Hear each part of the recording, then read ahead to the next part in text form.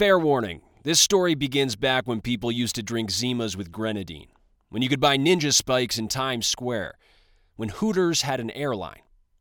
Testosterone levels were higher. Those days I'd be out the door every day at 4:01 and heading straight to the gym. Then I'd take off to the bar to get aggressively drunk with other traders. One day at the gym, I found myself working in with another guy. Let's call him Bart. Bart's shirt has AK-47s and pineapples on it. We're the only two straight guys lifting real weights at an Equinox. He's like, "You like monster trucks?" "Fuck yeah, I like monster trucks." We become friends making fun of people curling in the squat racks. Bart's not a trader, but I figure he'll get on with those sorts of people. So I invite him out for beers, and the first person I introduce him to ball taps him. Really hard. He's like, "Oof." Turns out they met each other the year before. All I'll say about that guy is I suspect he has pissed on a lot of girls on the Upper West Side. Anyway, it's all angry young man energy at the bar until Doreen shows up. Back then, Doreen was all Harlem. Always wanted to do things on her time. Lazy as fuck. She's also good value, smarter than most, as well as a decent bartender who can still outdrink all of us. A few hours later, some of the group return to her bar to do shots. There, Bart and Doreen get to talking.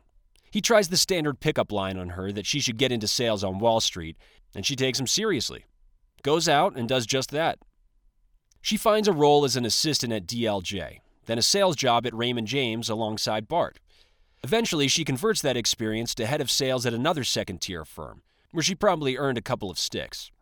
Not bad for a backpacker who originally settled in Williamsburg after buying a timeout from some crackhead on the L train. Doreen and I were good when she was a bartender, but some relationships don't last the Wall Street crucible. In those days, I unnecessarily agonized over whether someone was friends with me or my seat. I was insecure, and I also wanted to bang her, I guess. Anyway, some years after we had drifted apart, I found myself with an invite to her wedding. Turns out, she and Bart were getting married. They were both party animals, but my assumption was the event would be low-key, in line with my own descent into middle-aged comfortable living. Not the case. I walk into Cipriani's and the place is a zoo. Everyone is screaming and yelling. Guests have stolen bottles from behind the bar, and techno music is pounding through the speakers. People are slam dancing in a makeshift mosh pit. It's totally out of control, and the staff all look shell-shocked. My partner is equally taken aback, and to be honest, so am I. This is supposed to be New York high society, but they all seem to have lost their minds. Eventually, Bart gets everyone calmed down enough to sit for dinner, and his best man gives a speech that is so uncomfortable, I still can't get over it. He stands up and says, "Yes, Doreen isn't like the other wildebeests Bart dated, but she's too short to give him strong kids. Her parents don't have enough money, and she could do a better job of waxing her top lip." It goes on like this entirely too long to be remotely funny, until Jason concludes by saying he has a car waiting outside, a PJ on the tarmac, and Bart should get out of the marriage while there's still time. They can be at the Mandalay in 6 hours. I'm horrified, but Doreen just laughs and throws bread rolls at him. Then the meal is over and everyone turns back into hill people. Tables are shoved aside to expand the dance floor. Someone smashes a glass and some of the bridesmaids are barefoot. Turns out feet bleed. A lot. It's a wild scene. I see Doreen only briefly as she is heading to the bathroom. She had thrown up all over her wedding dress. My partner goes to help her and later explains the bride had been starving herself for a month before kicking the day off by drinking at 8 a.m. It's just too much, and she needed someone to hold her hair while she got the rest of her lunch out. I'm waiting outside for them when she bounces out of there in a change of clothes, elbows past me, and skips back into the melee.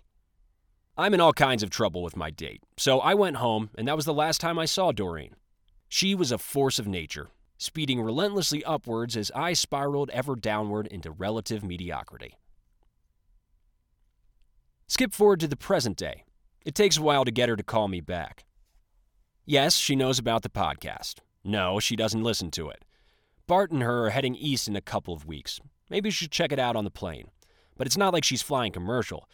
She'd heard I work for a small hedge fund now. Was sorry to hear things didn't work out for me. Condescension doesn't sting at all. I've just moved on. But there is something I want to get at in our conversation. I can tell I only have a matter of minutes before she wanders back to whatever it is she does Monday to Friday. This is what I want to know. How at the highest levels of Wall Street does she maintain a crew of maniacs that are still partying like we were in our 20s? She's surrounded by successful men at the top of their game, but fits in and even outstrips them in enthusiasm. For women who want to take that approach to Wall Street, to beat males at their own game, what would her advice to them be? And this is what she said. There are differences between men and women. As a woman in one of the last male-dominated white-collar businesses, you need to accept that. If you give a baby female chimp a soft toy, it will carry it around for a week. Males just tear it apart to see what's inside.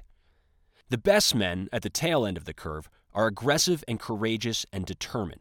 They are decisive and clear about their goals. Recognize that you get to be in partnership with those very admirable traits. Mock strong men and you'll find partners without chests. You'll end up with neither virtue nor enterprise.